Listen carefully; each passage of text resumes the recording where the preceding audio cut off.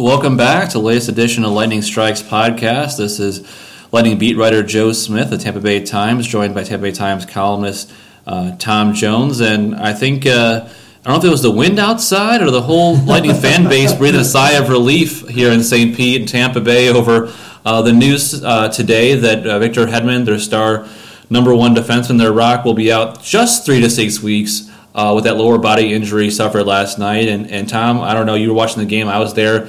When he left the ice and had to be helped off, what was going through your mind? It was going through my mind was he's out for the season. I thought for sure he was going to miss the entire season. We saw that injury. You saw the replay, Joe. We both looked at the replay real close, and it really tweaked his knee to the point where I was thinking back to when Stamkos got hurt a year ago, and I didn't even think, when Steven Stamkos got hurt, it didn't even look that bad. I still have a hard time finding out exactly what he did. When I saw what happened to Hedman, I thought, oh, this looks really bad. And the fact he couldn't put any weight on it, and the fact that they determined almost immediately that he wasn't going to return to that game, and just the vibe that you saw in the locker room after the game, it didn't seem good.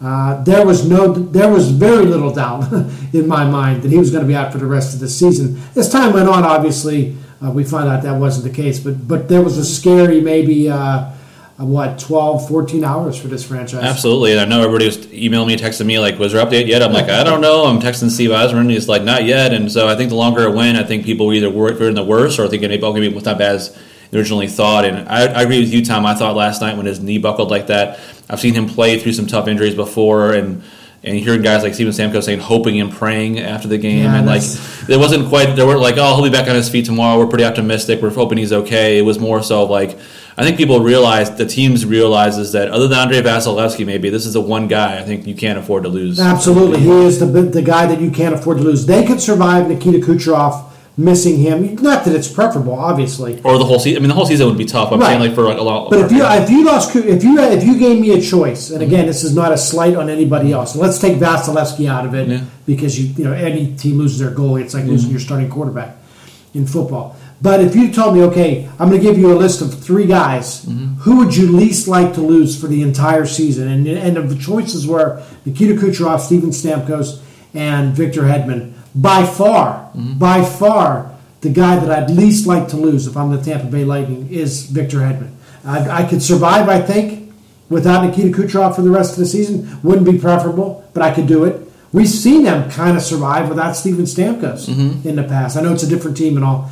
But Victor Hedman, there are other scorers on this team, Joe. There's not another Victor Hedman on this team. No, not in this league. I mean, there's only maybe a handful or half dozen legitimate number one defensemen you have in this league. That's why they're Norris Trophy finalists, the Drew Doughties, the Erik Karlssons, the Brent Burns, you go down the list of a few guys that are legitimate guys who play 25 minutes a game and who are locked down like bona fide stars. And so that's why when you lose a guy like that, it's a ripple effect is what's to be interesting part, I think, to me, Tom, the next 3 to 6 weeks is how they fill that 26 minutes and how they feel. He was on a power play, he was on penalty kill, and him playing that minutes allowed other guys to slot down to their particular roles. Right. So where now you're going to see Sergachev, who would have thought he's going to have to be playing 20 minutes a game with the top pairing with Anton Stralman and the top power play. You see guys like Braden Coburn, who was a healthy scratch a week ago in the top 4, and then Henning Slater-Cuckoo, who I think he's replaced Jonathan Drouin with fans' favorite guy to get back in the lineup, every day.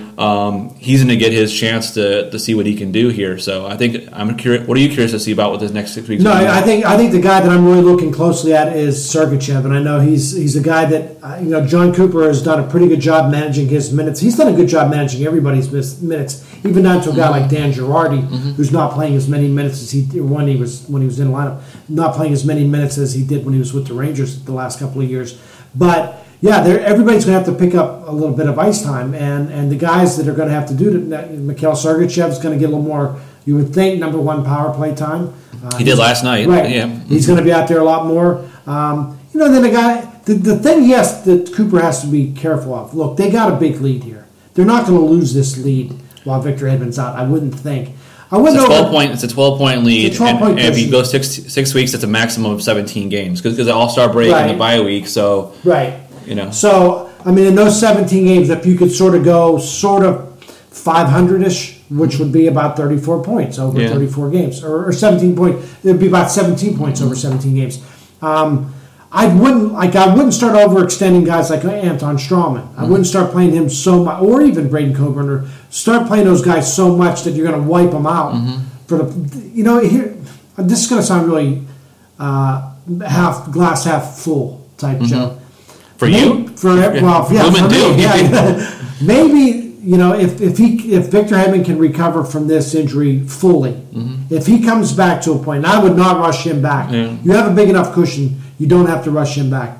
That maybe having a few weeks off isn't the worst thing in the world for a guy who's playing, 26 minutes a game. 26 minutes a game. That's a ton. Now, I know a guy like him, he's in good shape, and he can handle that workload.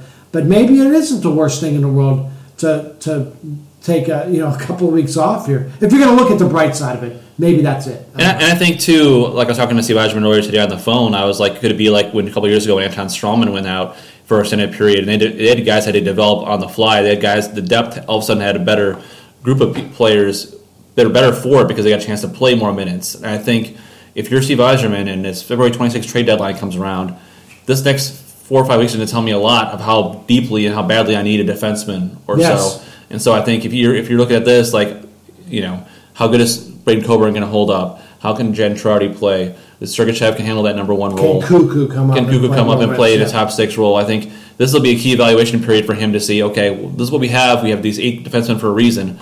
Let's see what they can do.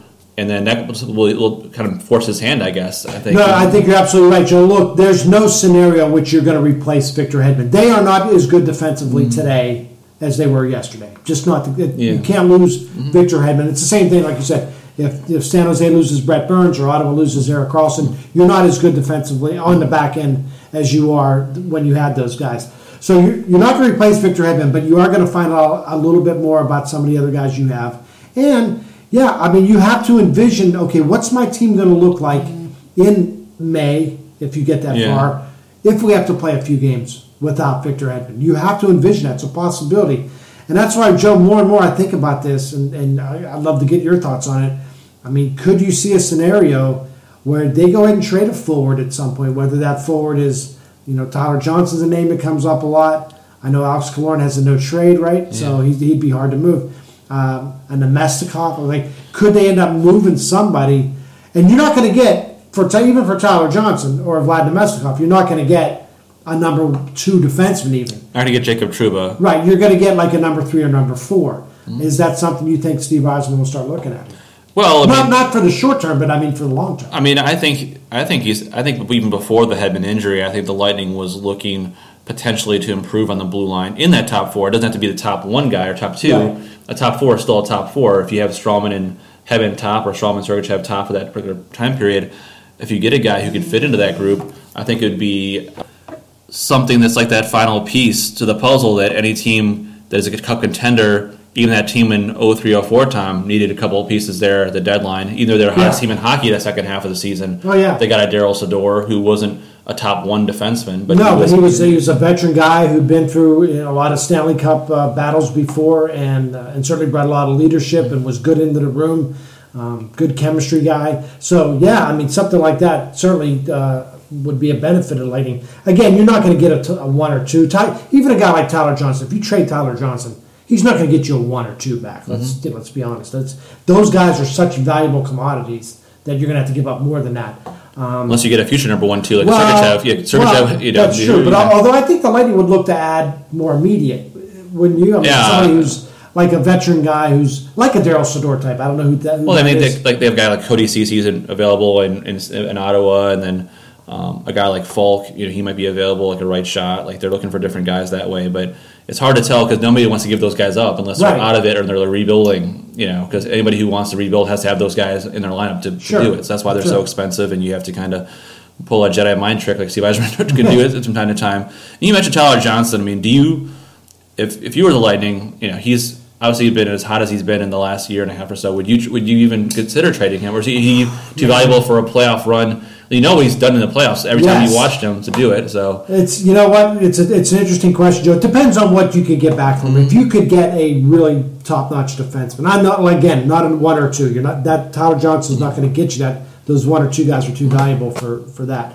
But if you got a guy that can play on your second pair, say, I think it's something you'd have to consider. As much as if you're a Lightning fan, you have to love Tyler Johnson. The way he's played the last month or so, you could make an argument he's been their best player over the past month, and at least among the forwards. And he's also a guy, Joe, as you mentioned, he plays big at big moments. He's a good player in the playoffs. Now there's some extenuating circumstances, right? Like his contract. He has no trade starts in that 7-year deal. It starts at the summer here in June. So if you're going to make a move, and that's going to be a guy you want to move, you have a lot more freedom to do that without needing his consent by the end of June. Now that's still a lot of factors going into play, and he is increasing his trade value at this particular point, I'd have to imagine. So if you didn't ask me a year ago, Joe, I would have said I don't know. If you're going to give me a healthy Tyler Johnson, and maybe that's why he's playing so well. Maybe he's finally healthy again. But if you're going to give me a healthy Tyler Johnson, I would have said maybe I want to keep him. But the fact that Braden Point has emerged to be the player he is, and the fact that Yanni Gourde is another forward who's emerged the way he has, and Vlad Nemestikov, I know he's cooled off a little bit lately, but if he's emerged to where he is right now, I think maybe you have an excess of forwards. You could move one of them. And look, if somebody's calling you, if they have a defenseman and you're interested in making a deal, you're not interested in trading Braden Point. You're not going to trade Braden Point. I'm not sure you're going to trade Yanni Gourde. I'm not sure Andre Palat's going to be available. Certainly, you're not going to trade Stamkos, Kucherov, or whatever. Alex Killorn has a no trade. Nemestikov is a guy you might be looking. Nemestikov and Johnson. But if I'm somebody from the outside, Johnson's probably the guy I want. Maybe Nemestikov. He's already a long-term deal. He's already signed. Yeah.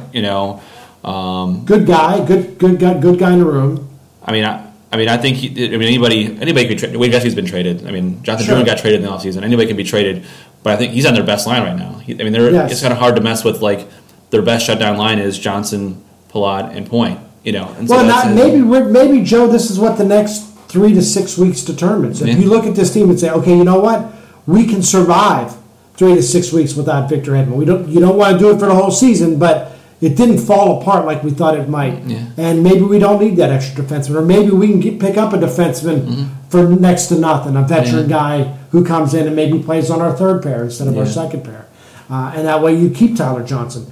But if things don't go well here the next 3 to 6 weeks, and at least when Victor Hedman's out of lineup, and you struggle defensively, you're giving up 40 shots a night, and you're getting no offensive production from your back end, then you realize you have to make a move, and I think Tyler Johnson's the best piece to acquire that move. Yeah, I think I might agree. It's a telling time, I think, and then I think it might end up being a blessing in disguise for this team to both realize what needs they might have at the deadline, and it might have to force Steve Yzerman's hand or let him know, okay, this is how I can really evaluate these guys under this prism now, as this is what role they need to play in order for me to have them here. Yeah, whether it's Slater Cuckoo or Jake Dotchin, even who struggled as of late. Braden Coburn, he's going to be that same guy he's been the last number of years. Sure. You don't want to overextend him, but you know what kind of he's capable of doing. So I think this is a key evaluation period for him as a team and our organization. It's a key moment for a guy like Slater Cuckoo to prove he can be an everyday NHL player. We've wondered for years if he can do that. Right. Everybody wants to see him make ice time, and he's played pretty well in his sporadic time. But the difference between playing a seventh defenseman or playing 10 or 12 minutes and playing 15 minutes. Sure. In that particular point. It's a big jump. All right, I got a question for you now. Andrei Vasilevsky's given up, 15 goals in the last 3 games? Is this just a hiccup, or is there a concern there, or what do you think? I think it's a hiccup. Anybody who watched the Ottawa game on Saturday knew that wasn't his fault. The team played really bad in front of them, and it was like a gong show a bit there. So, but I do think this bye week had a really good time for him, because as much as they want to say he's young and he's athletic and he can handle this workload, I still thought he was playing a lot of games. Yeah. And these aren't games where it's the Marty Brodeurs where they're like great defensive system where he gets 20 shots a game and he can call it a night, and these are some high pressure games. These are high volume shot games and high grade A chance games. Mm-hmm. And so those are the ones, and I'm not worried about him maybe physically, I'm more worried more mentally, I think. The guy like that, because he's physically in great shape, and he's always going to be making sure he stays ready between games, but it's more of a mental thing you can get. Yeah, it's a lot. Especially if you have a bad game on Saturday, the team plays poorly, you come back, and Detroit find a way to win that game, of course, and then the last time, it's just, I thought it was time for a break for him, and whether it was forced to by the league or anything else, I think it'll be interesting to see how they play this down the stretch of whether they play him. I think he's fine to play 60 games. I just don't think he'd be able to play 68 to 70 is a little too much for me. I think it's funny. I started looking up a bunch of stats the other day of guys who've played like a ton of games. Like Marty Brodeur played like more than 70 games, 5 or 6 times in his career. Now, different body types, and as you mentioned, I thought you made a good point, Joe, that Marty Brodeur, as much as I think, look, I'm not taking anything away from him because he's the best goalie of my lifetime, but there were a lot of nights where it was 16, 17 shots, not even 20, and they would win games 2-1 because they would lock other teams down with that neutral zone trap, and they weren't very hard saves. You're right, and maybe the Lightning learns a lesson out of all this, Joe, in that you can't just play this run-and-gun hockey and expect that Andre Vasilevsky is going to bail you out every night. There have been a lot of nights this year, Joe, where they probably should have given up 5 or 6 goals, and he didn't. He gave up 2 or 3, and you're winning those games 5-3. Now you're getting into some games where, like last week against Ottawa was a perfect example. It was sort of like, all right, they screwed around.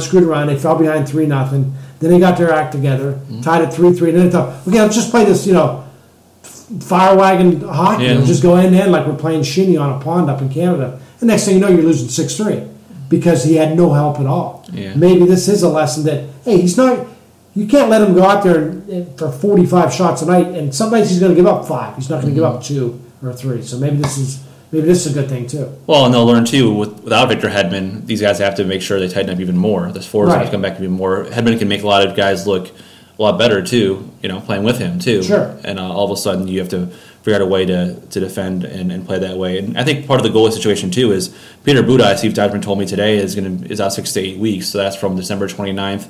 That's mid-February. Right. And so you have Louis Domingue played one game. He played pretty well against Detroit. So you have to mix him in, but he'll be the backup for the next about a month probably. Right. And so you got to see what if you feel comfortable with him in there. From the one game I looked at, and the day that they made that trade, Joe. I remember you the day Yzerman made the trade, and you and I talked. And I thought it was a brilliant move on Yzerman's part that he was brought in specifically as insurance in case what happens if something happens to Peter Budaj. What are we going to do? Well, you brought in a guy who has a little bit of experience, a guy who's not going to complain about being in the AHL. I mean, he wants to be here, obviously, but he's perfectly suited for the backup role. And, yeah, I would have no problem putting him in there. Again, you have such a cushion here. And not that you can all, give it all away, but you can afford to lose a game or two. And maybe it's not as important on that second night of a back-to-back coming up here, in 3 weeks or a month or whatever, to win that second game as much as it is to get Andre Vasilevsky a night off. Yeah. That'll help you come April, come May, if you get that far, as opposed to just adding another 2 points in mid-February or whatever. I've had people ask, do you need another face-off guy at the deadline? I know they have 18 centers on their team, it seems like, so you think that they'd be able to be better in the face-off circle. I think that's something they can improve internally, but I mean, if there's a guy like that, not Phil Pilar or maybe Phil Pilar, Dominic Moore, or like somebody in that third line role that can do that. But then who do you bump out, though, is a question. Right. I mean, Corey Conacher is a healthy scratch now unless you send him back, and he's not even playing in the lineup. Right, and all of a sudden then you're going to have to look at, you have to shift people around, and then all of a sudden you're not playing. We're going to not play Chris Kunitz. You're not going to play JT Brown. Well, that's fine. Well, there you go. But if you could get a face-off guy like that, that'd be great. I think we have to be careful, Joe. And I don't think they're great on face-offs, but sometimes you can't just rely on the statistics. Like, I'm more interested in, how are they doing in their defensive zone on face-offs? How are they in the offensive zone on face-offs? Neutral zone face-offs, I know it's puck possession. I don't care as much. Look, it's not cost them games yet. I mean, for the most part, they're winning games. So I wouldn't give up too much to go out and get one of those guys, and I wouldn't destroy my chemistry, and I wouldn't start scratching guys that contribute in other ways. But if you can find a guy, sure. And it's definitely a concern in playoff time. I mean, those draws are more important at those situational stuff like that. I mean, 36% in penalty kill face-offs. That's not good. And that's probably why the penalty kill. If I had one area where they need to tighten up, and I don't get it, Joe. It's not like they don't have good defensive players or good goalie or good defenseman. But maybe it's a freakish thing. It's just coincidence. But they're obviously not very good on the penalty kill. They're only like 18th or 19th or something like that. And they give up a couple goals a night lately, it seems. So. And Girardi's been great, and Callahan's been great too. So and it's not like Tyler Johnson's a good penalty killer, and Alex Killorn can kill penalties. Like, these guys aren't bad penalty killers. It's just that I don't know if it's bad luck or they need to do something different or whatever. But that's one other area where I'd be a little bit concerned. Had you seen anything like the Girardi shot off the neck? You covered hockey for a long time. Have you seen anything as scary as that? I mean, I think you said something, a stick or a skate blade got somebody. Yeah, I saw Aaron Gavey get kicked in the face with a skate once, and that was pretty nasty. We all remember the Clint Malarchuk when he got sliced up in the throat. I wasn't at that game. I was at the Aaron Gavey game where he took whatever it was, 160 stitches in his face. The only other one that this sort of reminds me of, I remember covering a game one time, Joe, where Daryl Sador, we were just talking about Daryl Sador a minute ago. Somebody took a slap shot from the point for the other team, and it deflected, and it came up, and it hit Sador in the face. It hit him in the mouth, though.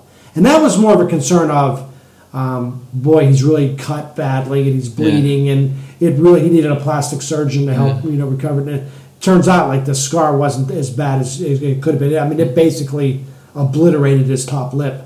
But this was scarier, Joe, because I was like waiting for blood when I saw Girardi go down, and I thought there would be blood everywhere. And it was like when I didn't see blood, I'm like, where did he get hit? Did he get hit in the ear? Did he get hit in the temple? Did he get hit in the neck? Did it come up, hit him in the eye somewhere? Like no one knew where it hit him. So that's got to be a scary thing. And he did everything right. He turned his head. You'd never expect it to catch you where it caught him. Yeah, 1,750 blocked shots in his career. It's the first time he hit him over the shoulder. Wow, isn't that amazing? First time, and then his first time he said his wife was ever scared, which I can understand. I can understand that too. That's such a tremendous thing. Well, obviously it's been a busy week. It'll be a busy few weeks here. They named the All-Star team too with the 4.